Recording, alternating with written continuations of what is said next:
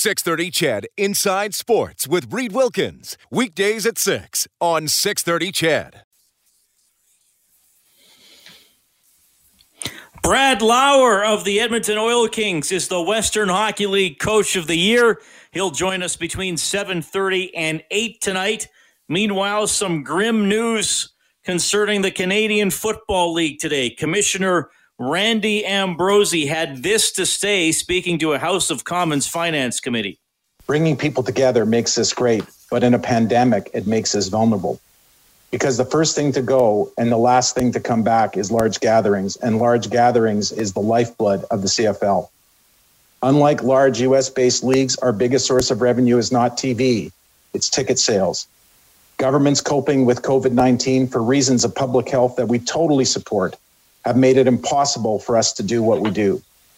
Our best case scenario for this year is a drastically truncated season, and our most likely scenario is no season at all. All right, so there you hear the commissioner say it. The most likely scenario is no season at all. We talked about the values, the dollar amounts being thrown around last week. We had Mark Cohan, the former commissioner of the league, on the show to discuss. Randy Ambrosie has put forward $30 million now and then up to $150 million at a later date to help the CFL get through this. He broke that down in his comments today as well. We have told the federal government we need $30 million in working capital this summer to keep operating and keep as many people employed as possible. It is very challenging to be precise on what additional help we might need because COVID-19 has literally created a world of uncertainty. Will we have games this fall or no season? What about 2021? Can we pack our stadiums then or not? One of our most famous Grey Cup games was called the Fog Bowl because the players couldn't make out what was in front of them. A friend of mine says we're all operating in a fog bowl right now. But we did our best to consider what might be ahead of us, and we estimated that we could need as much as an additional $120 million over the next 2 years. If the most negative scenarios, all of them, come true.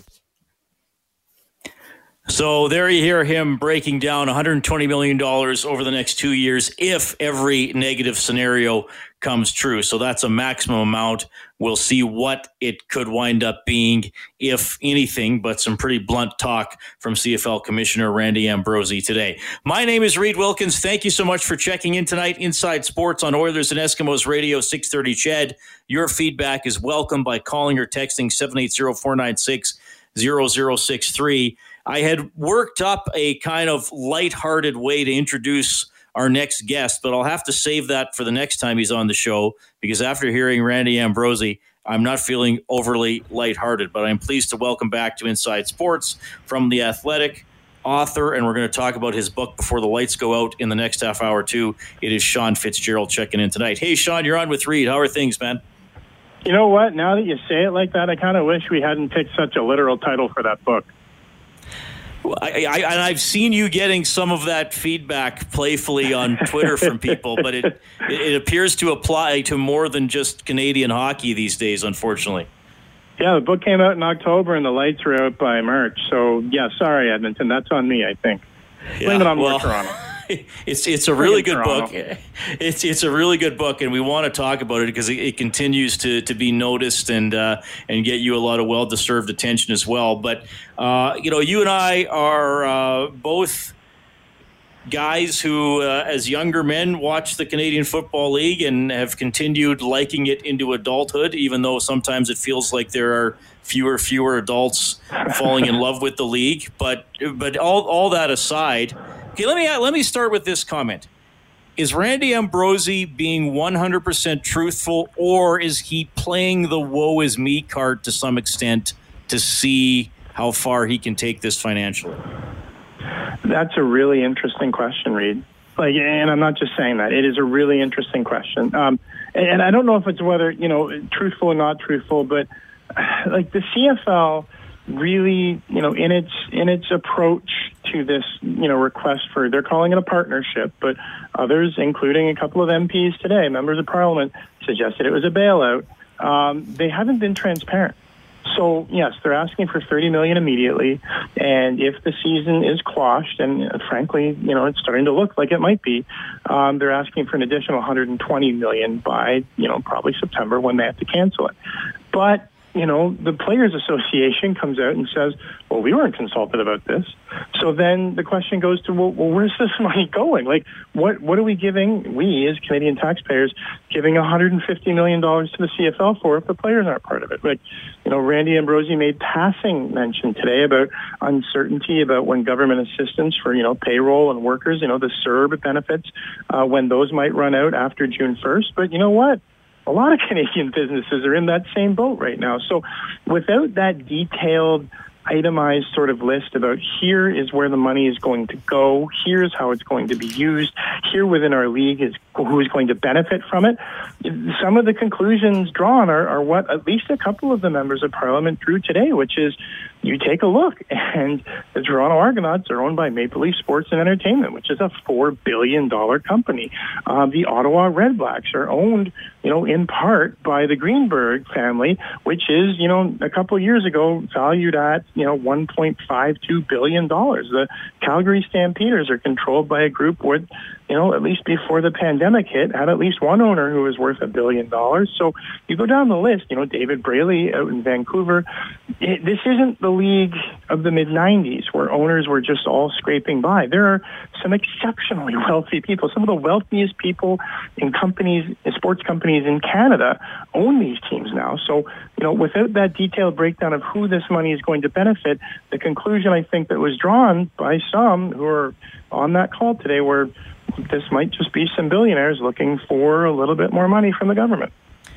And of course, it's easy enough to find online, and people have been tweeting it out today. The community-owned teams, and in Edmonton, it's a group of about 90 people who run the team and essentially and have a board of directors. And the Eskimos made money. The Riders obviously made money, and the Blue Bombers made money. So then the other 6 teams, you kind of look at them and say, man, they're really falling behind a little bit. But it's interesting you said that about Ambrosie, because he's often put himself out there as the transparent everyman commissioner. If you see me having coffee on White Ave or downtown Toronto, come up and tell me you don't like the schedule, or tell me you don't like the officiating, right? And then with this one, you're right. And I had someone say to me last week, what is this money all about? Is the CFL just trying to have revenue without having a season? Like, is that what that dollar amount amounts to? I mean, this is a global pandemic that very few in living memory have any understanding of what this is, right? Like, you have to be, 100 years old to really have living memory of what anything like this is like. And maybe if you're alive for the Great Depression, you might understand some of the economics of this. But, like, firsthand, from memory, like, there are entire sectors of the economy that are melting away by the week. Everybody's hurting. So I think that, what the CFL probably needed to do was to better demonstrate just how. It needed to be more transparent. That yes, there are the community-run teams, and yes, the community-run teams, those 3 of them, might account for something like 50% of the league's revenue, according to some counts. So, how is the money going to be broken down? Who is it going to help? And why do you need a number that's big when there's, 9 teams in the league? And, maybe you can get around to playing in 2021. So there's just so many more questions that needed to be answered, so much more transparency, I think, that had to be offered. That, what happened today probably ended up generating more questions than answers. And, we're all sitting here wondering, where does this go? What's the end game? I'm going to throw another one at you, and you can slap me down if I'm getting way ahead of myself. I would never do that, Reed. You're my boy. And as a talk show host, I would never speculate or get too far down the road than I need to. 100%. I wonder if somewhere in the next 2 years or 5 or 10 years, the NFL essentially owns the CFL, or puts in so much money to prop it up, they unofficially own it, even if they don't on paper. You know what I mean? Well, they sort of did that once. Yeah, true. True. They did that after, which team was it that ended up playing its final home game in Edmonton? Was that Was that Las Vegas? That was Las Vegas in '94, I think. Yeah. Right? Like that was the era where the NFL, Saskatchewan's having the annual telethons to keep the riders alive. Like, I think it was right around that time the NFL came in with $4.3 million, and I think $500,000 went to each team to keep the league alive. And what sort of came out of that was, the player transfer agreement, which has sort of since been done away with. So it's been down that road before. But the thing is that the CFL, the owners, you don't have to bail them out. Like so many of these owners are so super rich now that we shouldn't be having that conversation about, does the NFL need to come and prop it up? Or, I saw a funny tweet just before you called that, maybe The Rock should just buy the whole league. He played for the Calgary Stampeders ever so briefly. This is, still the Canadian Football League that we all love. And I'm not ashamed to say that. I love the CFL. It has been a significant part of my life. In fact, I wrote a piece. I think it was I didn't even know what time or month or day it is anymore, but a little while ago about, we were all asked at The Athletic, if we wanted to write about our favorite athlete, like in any sport. And my affiliation and my affinity for Notre Dame. But my favorite athlete ever was Michael Pinball Clemens. Just because he's, he was 12 years old. I was 12 years old when he landed in Canada and just captivated me. Like, I have deep attachment to the CFL. But we cannot think of the CFL as what it used to be, that Maple Leaf Sports and Entertainment is worth $4 billion conservatively. And that, some of the other owners are not all that far behind. I mean, once you get up above a few $100 million, it's sort of the same. But, you know what I mean? Like, there's not folks who, need that gate to make sure they make payroll the following week. Sean Fitz-Gerald checking in tonight on Inside Sports from The Athletic. The book we were referencing, Before the Lights Go Out, and it has not slowed down. We're going to talk about that when we get back to Inside Sports.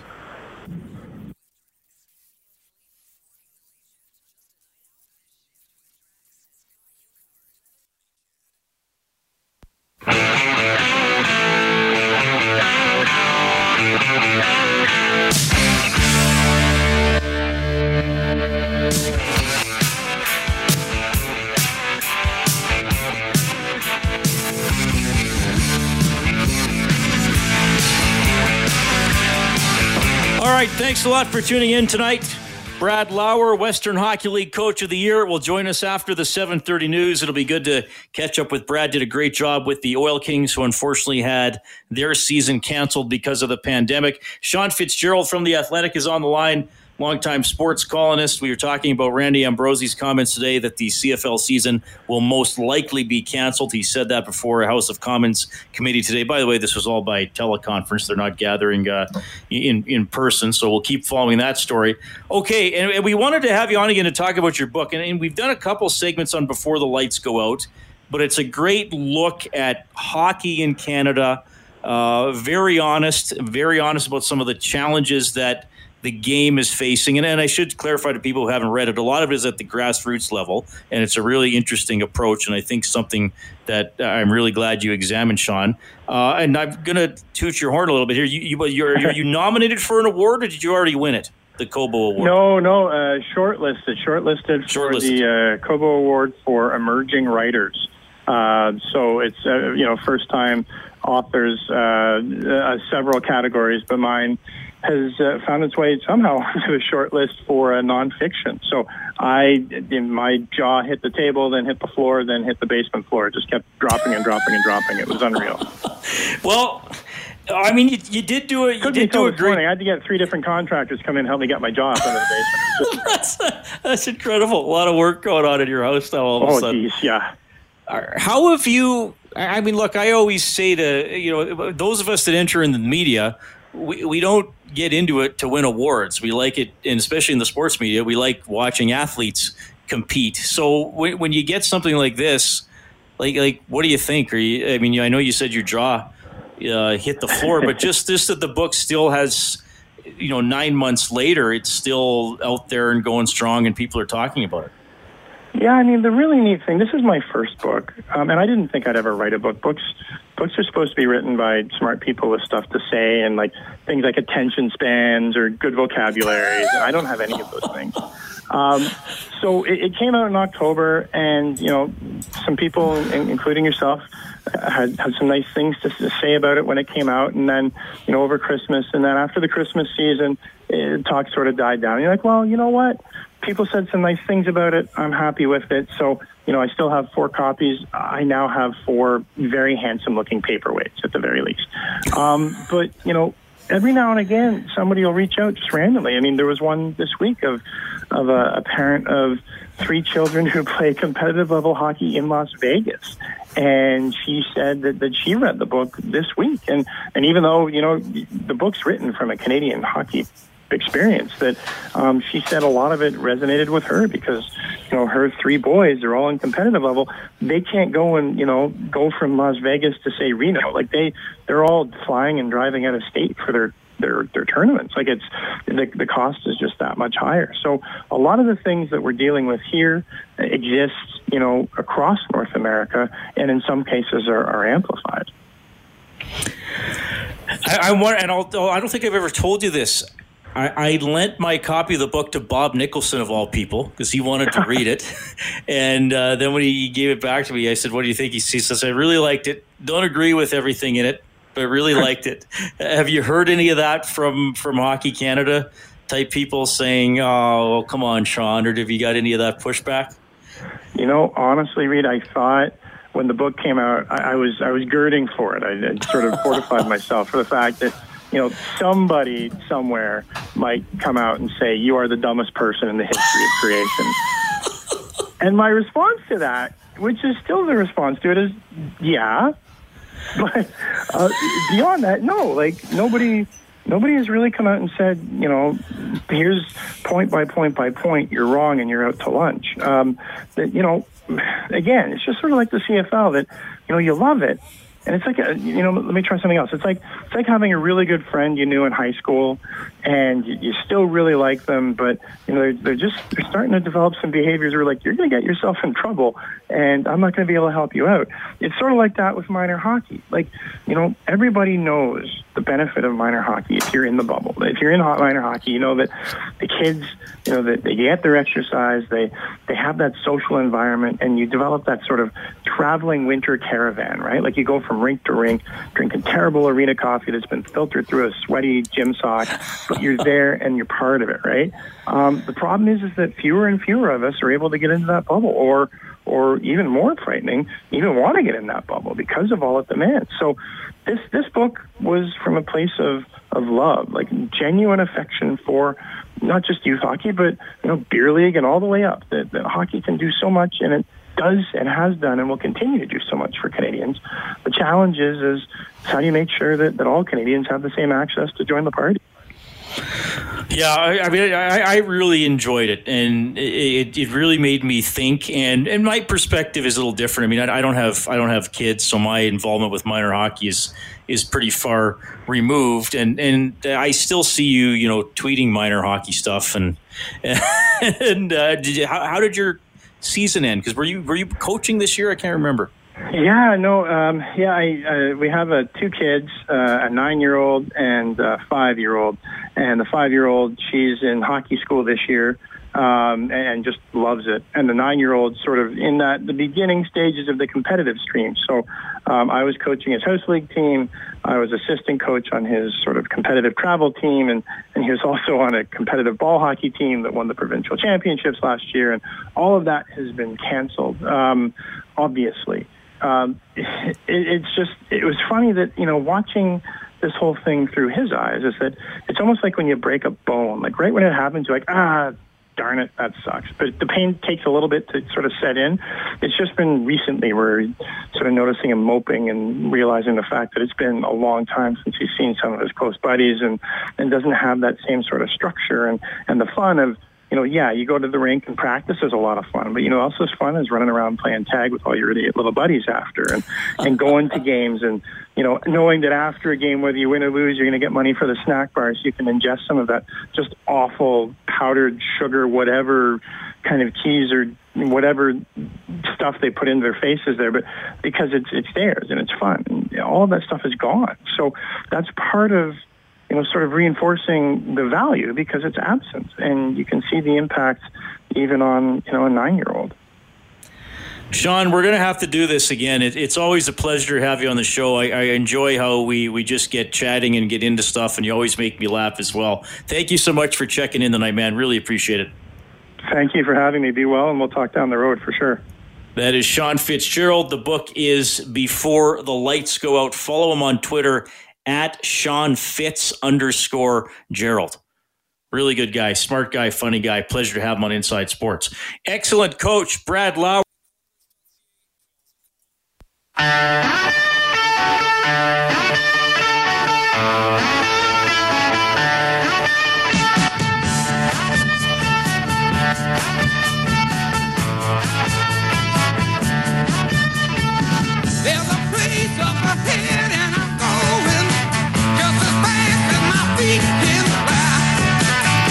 All right, thanks a lot for tuning in tonight.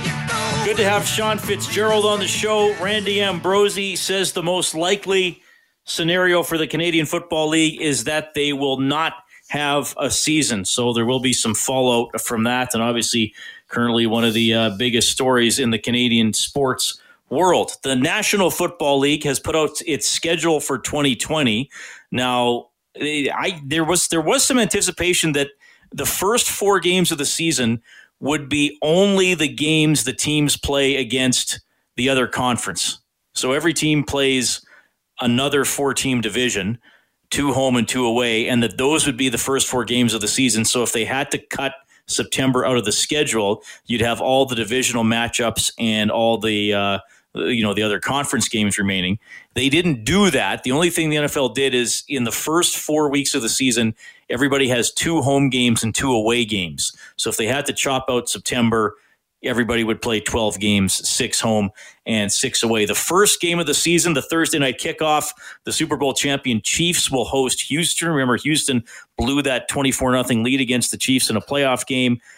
Brady's first game with Tampa Bay going to be on Sunday, September 13th at the Saints, and the Sunday nighter in Week 1, Dallas visiting the Los Angeles Rams. They are going to allow fans into baseball games in Taiwan for the first time this season.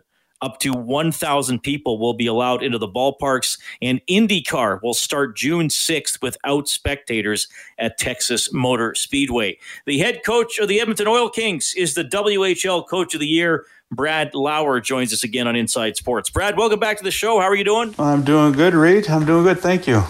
Thanks for coming on the show. Congratulations on being named Coach of the Year in the Western Hockey League. Who would have guessed it would have been under these circumstances? How does it feel to win the award for a successful yet unfinished season? Yeah, it's frustrating. We were 4 games short of completing our season, and there's mixed emotions. Obviously, I'm honored but humbled at the same time, and it's one of those years. It's obviously different in a lot of ways, but I'm also very thankful, what's OEG and Kurt Hill has done. Obviously, given, like we talked earlier, Kurt's given me the opportunity to be a head coach. Is something that I've always been wanting to do, and a lot of thanks goes that way. And there's again, this award isn't just an individual award for me. I think it goes, like we talked earlier, it goes many thanks to a lot of different people. My staff that I work with, obviously, Luke Pearson, Michael Chan, Curtis Muka, my medical team group, my equipment managers, stuff like, it goes on, and our scouts, in order for someone to get this award, and then obviously the players that put the time in, the commitment that they give you on a day-to-day basis. So it's exciting. It definitely makes you reflect back on the year and just kind of go through and very happy for what our team accomplished this year, even though it was cut short.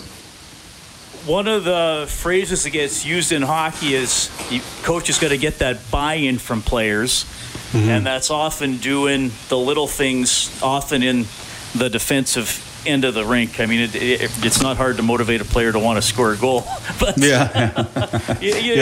just as a coach, How do you feel that you were able to get that buy-in from guys? Well, I think that's a credit to our guys understanding the game, today's game. I think the problem at our level is that all these kids that come into the Western Hockey League, they're all great hockey players. They all want to be. They all been on the power play. They all been in the top two lines. All been playing big minutes, and it's a tough. The Western League is a tough league to play in because of the talent and the skill level. But I think the guys are one thing. Our guys really, our message to our players, right from day one is that, scouts aren't just coming to our game to watch guys score goals. They're looking for guys in roles and different positions, and to shut other teams down, to do other things, to do the little things, the habits that we talk about. And credit to our players, they really believe in what we want to do and how we want to play. And once you have that, it's a group of guys that's committed to each other. And they're also committed to the team and the team's success. And with team success comes individual success, as you've seen the last 2 years with our players. You played in the NHL, you played in the minors, you coached in the WHL and NHL as an assistant before getting the job with the Oil Kings. I don't know if you can narrow it down to one or two guys, but is there a head coach that really had a big impact on you in your career, or ever maybe turned on the light bulb in your head that made you say to yourself, if I'm ever a head coach, I want to have a lot of this guy's attributes? There's Reed, there's not just one person, because I've been asked that question a lot, through the last couple of years, what type of system or what I want to play. And, I've been very fortunate about, one, as a player, I've got to play for a lot of good coaches. And, I can go back to my Notre Dame years with Coach Terry O'Malley. Worked with me there, my midget hockey career. And then when I went to junior in the Regina Pats, Coach Moores was my head coach there for a year. I learned an awful lot with him. And just as my playing days, with Al Arbor, Mike Keenan, Bob Bourne, Butch Goring, like all these guys have been able to play for. You take some stuff as a player away from that, and then obviously being very fortunate to be able to coach in the National Hockey League as an assistant coach.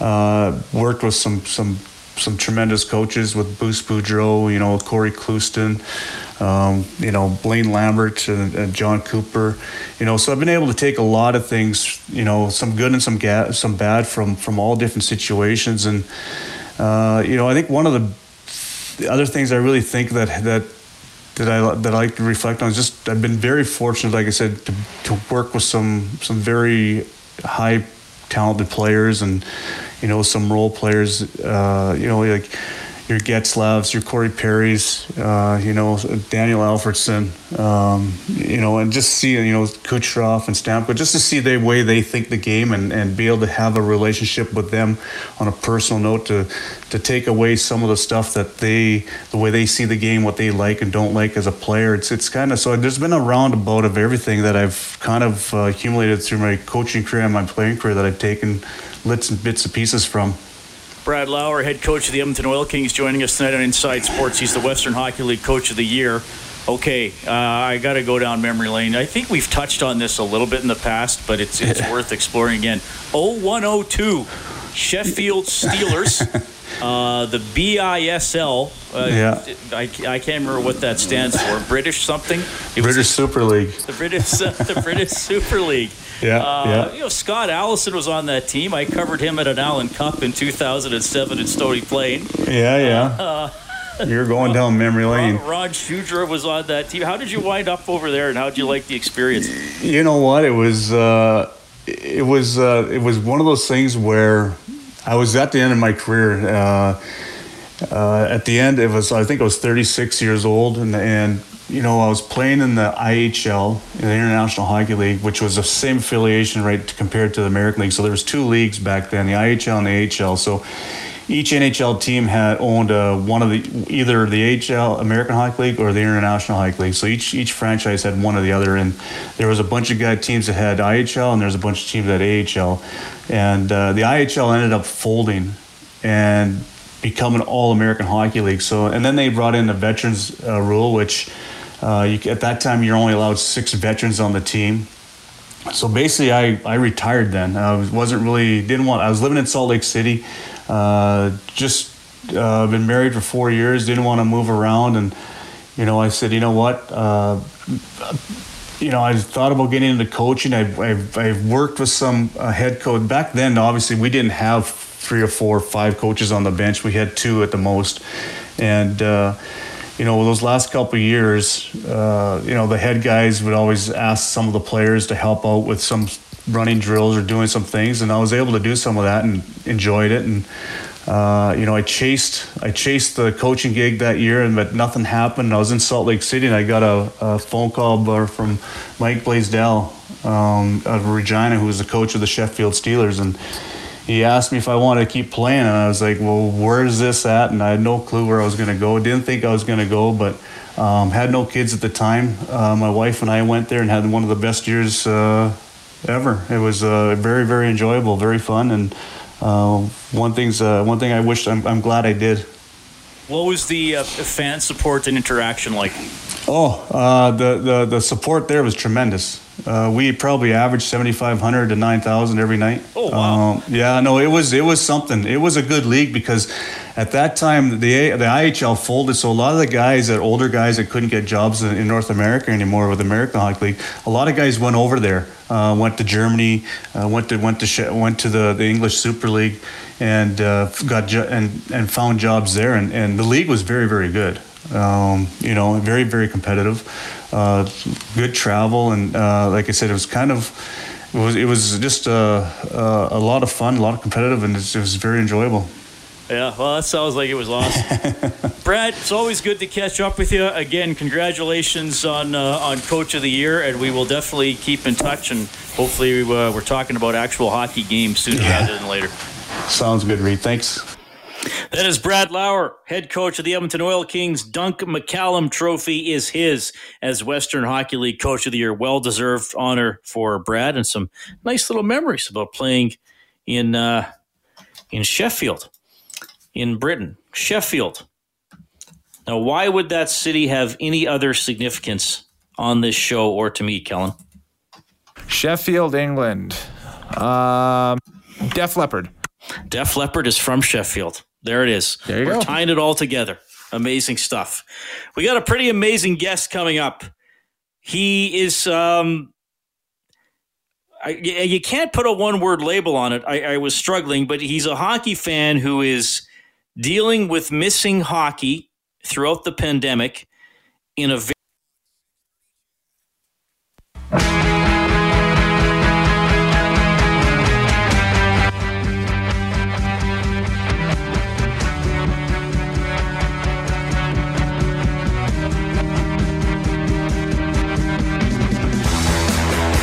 All right, appreciate you tuning in. Inside Sports on 630 CHED. Every night, weeknight from 7 until 8 temporarily. Usually 6 to 8. Right now, Global News Hour at 6. The simulcast of the television show from 6 to 7 here on 630 CHED. We are 7 to 8. We are still here and happy to be here, broadcasting from my spacious spare bedroom. I measured it. You could actually fit 2 3/4 people in here, not just 2.5. It's pretty amazing. All right. As we've been going through the pandemic here, we've been profiling some fans. We had, Chad Gansky on, the author from Victoria. We had Caitlin Pretty on the show, the young lady who was doing the Jack Michaels lip sync videos to some of his goal calls.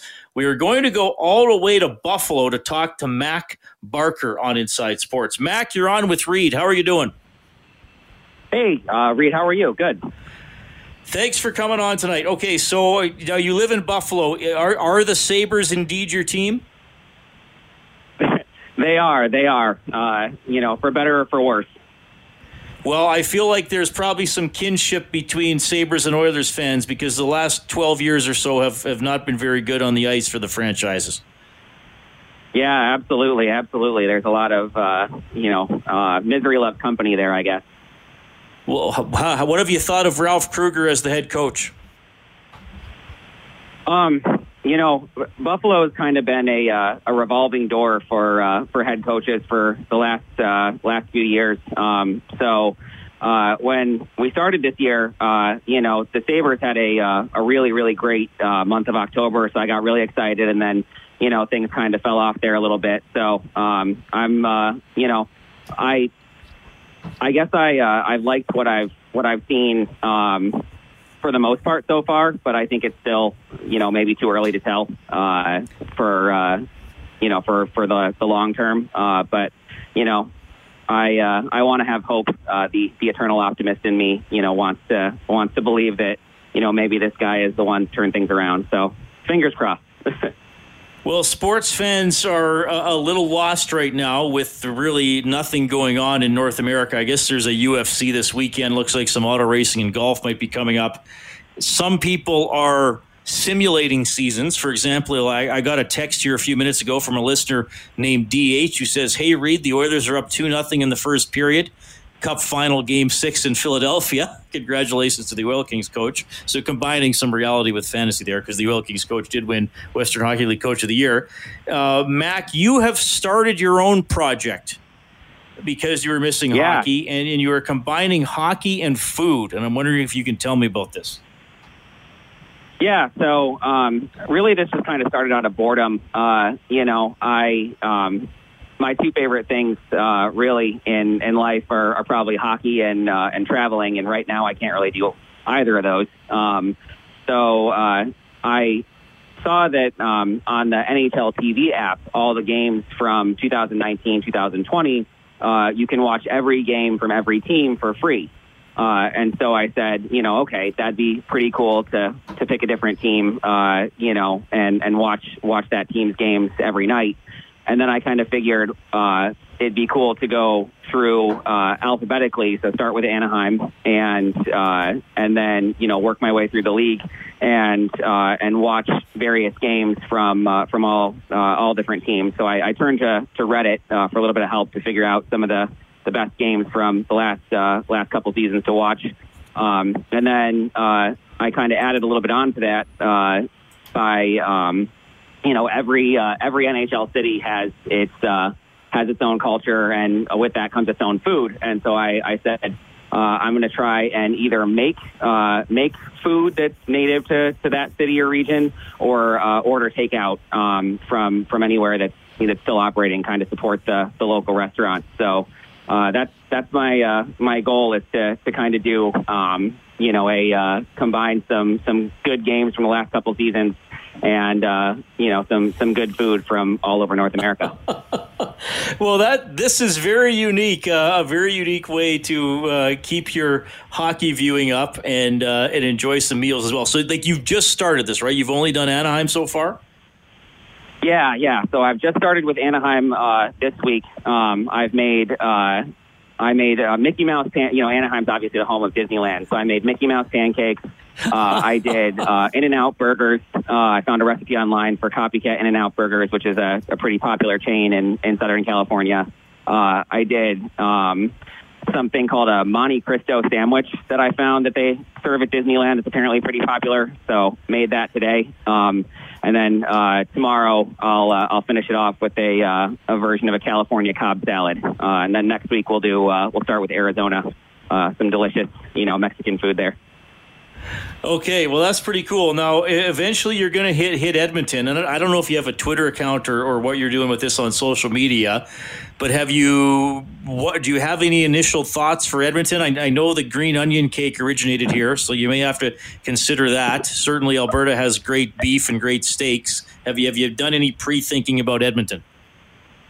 Oh, yeah. So I actually, I kind of went for a couple of days, dove really into a bunch of research. I actually made a whole spreadsheet, because nothing but time right now.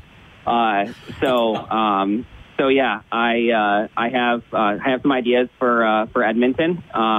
I've heard, obviously, you have my friend Kevin lives actually in Edmonton. He's the one who kind of saw this and passed it along. So he told me about the green onion cakes, which I'll definitely be making, but also about Donair. I don't know if I'm pronouncing that correctly. Yeah, Donair, yeah. Donair. So, I said we have Euro here, which I know is similar, but there's a little bit. So I'm hopeful that I can find a place that'll make it with. My friend Kevin said it's the Donair sauce that really makes it. So I'm hopeful that I can find some place that'll do the sauce, and at the very least, I'm sure I can get a Euro plain and then make the sauce at home and add that on. And, obviously, I'm not sure if I'll be able to find, Berta beef in the States, but, I'll do my best to find it. And I'll use Wayne's steak recipe from Letterkenny. I don't know if you're familiar with that. Nice. That's incredible. Okay. Well, we're into the kind of final minute of the show here, Mac, but just quickly, what kind of reaction from family and or friends have you gotten about your hockey/food project? Everybody's been, they think it's great. It's just a fun way to pass the time. I've been, posting these to my Instagram story, and so that also goes on Facebook and everything. So they've seen it. I got buddies from all over the place, and so like my friend in Carolina. For example, I talked to him last night, and he, went in. He's like, "Oh, you have to watch this and eat this." So everybody's had thought it's a really cool thing. Okay, how do I find you on Instagram? Instagram is my first name is Macintosh, so MACKINTOSH, and then 716, which is our area code. There you go. I'm going to follow you and keep tabs on this project. This sounds pretty good. Hey, thanks for telling your story. Please do. Thanks for telling your story, My pleasure. Mac. Good eating, eh? Hey, thanks for having me on. I appreciate it. That is Mack Barker going through the NHL alphabetically, watching games and making food or ordering food specific to each team. That is quite the adventure he is going on. Also, thanks to Brad Lauer and Sean Fitz-Gerald for checking in tonight. More on the CFL story, more on Lauer being named Coach of the Year on 630ched.com, globalnews.ca. Kellen Kennedy, thanks to you, our studio producer. Thanks to Dave Campbell, the producer of Inside Sports. My name is Reed Wilkins. Thank you so much for tuning in. Take care. 630 Ched Inside Sports with Reed Wilkins. Weekdays at 6 on 630 Ched.